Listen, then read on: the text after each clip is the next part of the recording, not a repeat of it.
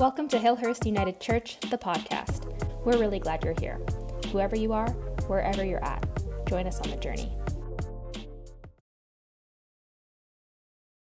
But Jesus answered him, "Let it be so now, for it is proper for us in this way to fulfill all righteousness." Then he consented.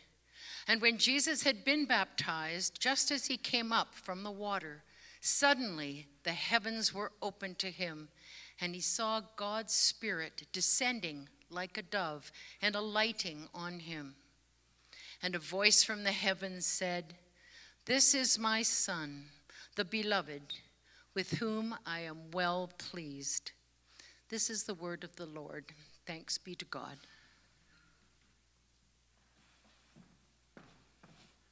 That's great. Thank you. Thanks, Pam. So I had someone tell me in passing this week, very nonchalantly, which I actually took great offense to, that I struck them as the kind of person that loses things all the time. Rude. But yes, as a matter of fact, I do lose things all the time. To my own credit, it is not that I accidentally have floppy pockets and just have them dropping out all the time. I don't leave a trail of personal debris behind me. That's not what happens. What happens is that I have great intention of placing something somewhere I will remember.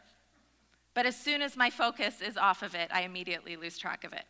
I cease to see it when that's not where my mind is. And I remember being young, and I would say to my parents that I'd lost something, and the first thing out of their mouth would be, "Well, did you actually look for it, Andrea?" And of course I'd actually looked for it, but the second they go into my bedroom, they come out 30 seconds later and they're like, "It's right here, it was right in front of your eyes." So this is my question of the week for you. I want you to turn to your neighbor and just have a brief conversation, 1 minute, no more. What is something you misplaced or lost recently? It doesn't have to be this week, but something you recently misplaced. Think about it. Have a little conversation. Go ahead.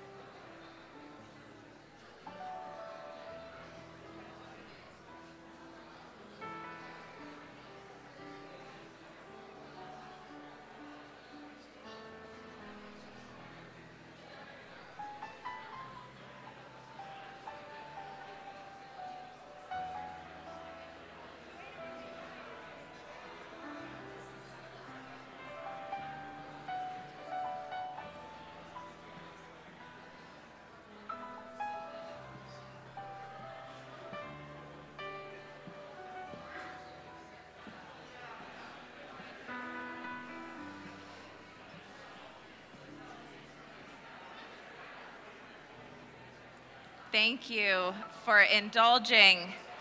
I hope whatever it is, you find it this week. You lost it this past week, you find it this upcoming week. Anne and I were in an absolute flap this past week because we thought we'd lost a sizable year-end donation check to this community. And we decided to retrace our steps. I role-played the circumstance from having the conversation to holding the check in my hand. I remember walking to the photocopier. I remember inviting Anne out of the office. And I remember talking, as I usually do, like this, with the check still here. And I remember handing it to Anne. Anne does not remember that part. There's already a discrepancy. So Anne goes back and she's like, "Okay, if I'd taken it, I would have brought it to my office. I would have put it down on my table. I would have sent Serena an email. Maybe it would be in my drawer." We tore her office apart. We tore it apart. We went back in her camera roll to look at because we were always taking pictures, to look at the outfit she was wearing the day I would have handed her the check in case she put it in the pocket. We texted Claire and said, "Go through the laundry, Claire. We've got a missing check." Yeah, we did. We did all of that. And this went on for 2 days before we realized that despite the fact we had looked, the check was already in the bank account. Yeah. So I can't speak for Anne, but for me, it's not that I lose things. That's not the problem. The problem is I really struggle to find them. And that is an excellent analogy for my faith as well. This season of the church year, this liturgical season, as we call it, we've just entered into, is Epiphany. And in Greek, this word epiphania means appearing or revealing. It begins the Sunday after Christmas with the appearance of the star in the sky, slowly revealing to the Magi as they followed it the birth of Jesus. It's a slow process. And over the season, it takes us well into February, right up until the season of Lent, we start to see the things that are revealed to us in our lives. We see doves. We hear voices in our scripture stories. We see water turned into wine. We see transfiguration. And through all of this, what is revealed to us is both super ordinary and very extraordinary. These are simple things turned surprising. Not because of magic, but because we have committed to the search for them. There's a scientific philosopher, Thomas Kuhn, who was the first to argue that it's not flashes of brilliance that have changed our scientific thinking over time, not these eureka moments.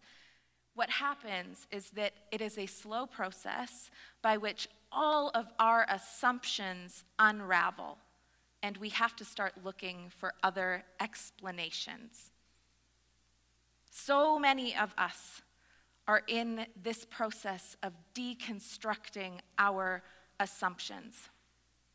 Our assumptions about God, our assumptions about life, about health, about politics, about money, about vocation and purpose, about media. We are deconstructing constantly. We live in a world of unraveling assumptions. And it's hard to see the extraordinary in the midst of all of that if we are not willing to search for the new explanation. If we're not willing to endeavor the reconstruction as we go, what we see is just a mess. So I want us to think about this short season of Epiphany as the invitation to begin our journey of reconstruction. If you have been deconstructing yourself or your relationships or your consumption, your faith, may this be the season and the sign you are looking for to start searching for new explanations. This morning, we heard the story of the baptism of Jesus, and my quick history lesson / fun fact of the day is that in the patristic era, the church fathers, patristic church fathers, so this is the 1st to 8th centuries, the thought process of these men, Augustine, Gregory of Nazianzus, Basil of Caesarea, Athanasius, the good old boys, don't Google them, just the good old boys. We'll stop there. They thought that this story was, and I quote, an acute embarrassment to the church as a whole, because why? Why would Jesus, the Son of God, without sin, our scriptures say, need to be baptized? Let alone by a man who dressed like this. And yes, that is your lead minister, John Pentland, 8 years ago, dressed as John the Baptist, following quite accurately the description in our scripture of what John the Baptist looked like. Okay, thank you for that. Please hide that and we'll never look at it again. Why would God's own flesh and blood need to be washed anew, to be cleansed in the River Jordan by a blasphemous, bug-eating, that dressing evangelist nonetheless? Up until this point, Jesus had been living his life like many of us live our lives leading into early adulthood. He was being parented. He was playing, he was working, he was learning, he was absorbing like a sponge all that was going on around him in the world. He was pushing boundaries, he was asking questions, he was submitting to authority and breaking quite a few rules. He was growing up. His ministry, while hinted at prophetically, had not yet begun. And as this man in the wilderness, John the Baptist, on the banks of the Jordan, Jesus' cousin, begins preaching, we witness the holy unraveling of Jesus' faith as it had been taught to him, and watch him undertake an exploration of what else it could mean. When Jesus arrives on the banks of the river, it is John who says, not John Pentland, John the Baptist, who says, "I should be baptized by you." John, whose mother is Elizabeth, the one that Mary went to go and see and tell her about her pregnancy, he grew up hearing this story. He grew up knowing that his cousin, this elusive cousin, was the Son of God. He'd heard these mythical stories his entire life. He knew who Jesus was. Jesus arrives, and John does not feel worthy of baptizing him any more than you or I might. And yet Jesus responds, "No, this is the proper way." And with this one act of surrender, this one act of solidarity with all those who had come to John to be washed clean, Jesus' identity as God's own is made known, not only to us, but to him. And the power of God's love for us is made manifest in something tangible, a sign that we can see. Chapter 3, verse 16 says, "Just as he came up from the water, suddenly the heavens were opened to him, and he saw the Spirit of God descending like a dove and alighting on him." This passage says everything we imagine to be true about Epiphany. Something happens, and suddenly we see differently. Suddenly, the Holy Spirit descends. Suddenly, all the challenges that were ahead of us dissipate. Suddenly, we have a new identity. And suddenly, if you are anything like me, you leave very disappointed because that has never been the case. So here is the good news. Epiphany is not something that is predicted for us. It's something we have to practice. This is the search. It's why we're here. Tim Berners-Lee, some of you might know that name. This is the man who invented the World Wide Web. He's the victim of what people call the Epiphany myth. This is the idea that, like the story of the apple bonking Newton on the head, these brilliant ideas and ahas and glimpses of the divine just come to us. And he says this. He says, "Journalists have always asked me what the crucial idea was or what the singular event was that allowed the web to exist one day when it hadn't the day before. And they're all frustrated when I tell them there was no eureka moment. It was a process of accretion. That means growth by gradual addition." This is not to say that the burning bush didn't suddenly appear to Moses or the dove suddenly descend upon Jesus, but that the journey of this kind of revelation is one of first going into the deep and then choosing to emerge one step, one breath at a time into a new understanding, a new way of seeing. Amazing things happen around us all the time.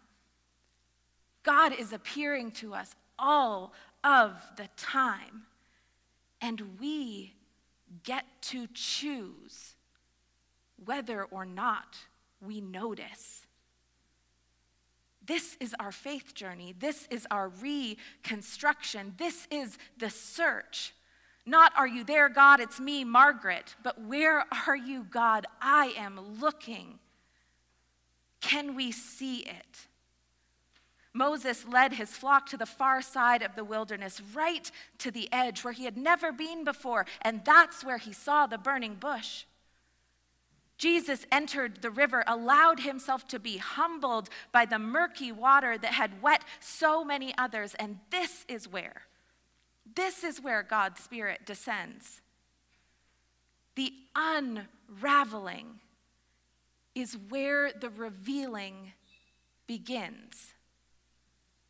What feels impossible for you right now? What feels monotonously ordinary? What feels pointless? What feels like it's no longer working? What feels like it's not worth believing in? What feels dangerously mundane? Go searching there. Ask the questions. Let it unravel. Follow that sign. Our body is constantly speaking signs to us. Follow that sign with curiosity and openness in the hopes that what you seek, you might actually find. Are you willing to dive into the water, however uncomfortable, in search of what is next? In search of what God has in store for you next. It's 2023. Here we go. Are you willing to ask of the dangling threads and the tangled yarn how else they might be trying to explain themselves? It's a mess, but it's not just a mess. Because it is not until Jesus emerges from the depths that he recognizes his anointing and is given the promise, "This is my Son, the beloved, with whom I am well pleased." A promise that is given to him before he has entered into the wilderness, before he has called his first disciples, before he has performed miracles of feeding and healing and resurrection on the Sea of Galilee, before he has turned over tables, before he has given his life, God's voice rains down and says, "You are my Son, the beloved, with whom I am well pleased," not will be. I am well pleased. This epiphany, this revealing of God is not a prediction of what is to come for Jesus, but a promise of what already is and what shall be if we endeavor to practice it and to look for it or to just be open to it when it comes. Was that Jesus? There's no harm in asking that question. When we walk into the water that is not only for the righteous, but for the reluctant, the water that is not just for the holy, but for the hopeful, the water that is not just for the blessed, but for the broken, when we allow ourselves to enter into the deep, one foot in front of the other on that journey, we risk everything. Just ask our friend Danielle, who was baptized in the river last year. The water is cold. It is uncomfortable. But we allow ourselves to go there, and we risk the ordinary: tap water, river water, a table, a loaf of bread. We risk the ordinary, remaining ordinary. We take that chance. We risk the reality that a revelation doesn't necessarily mean happily ever after. It didn't for Jesus, why would it for us? We risk hurt and sorrow and disappointment. We risk all of these things. And maybe in all of it, in all of our deconstruction and our disappointment, the mundane and the extraordinary, maybe God is still there, revealing God's self to us in all of it, descending like a dove upon us, even with the promise that we are beloved and nothing. Thanks so much for tuning in to Hillhurst United Church, the podcast. If you enjoyed today's episode and are thinking about someone who might enjoy it too, we invite you to send it their way and help the podcast grow. We're really glad you're here, and we'd love to know what you thought about today's sermon. Leave us a review in iTunes or send us an email at communications@hillhurstunited.com. We'd love to hear from you.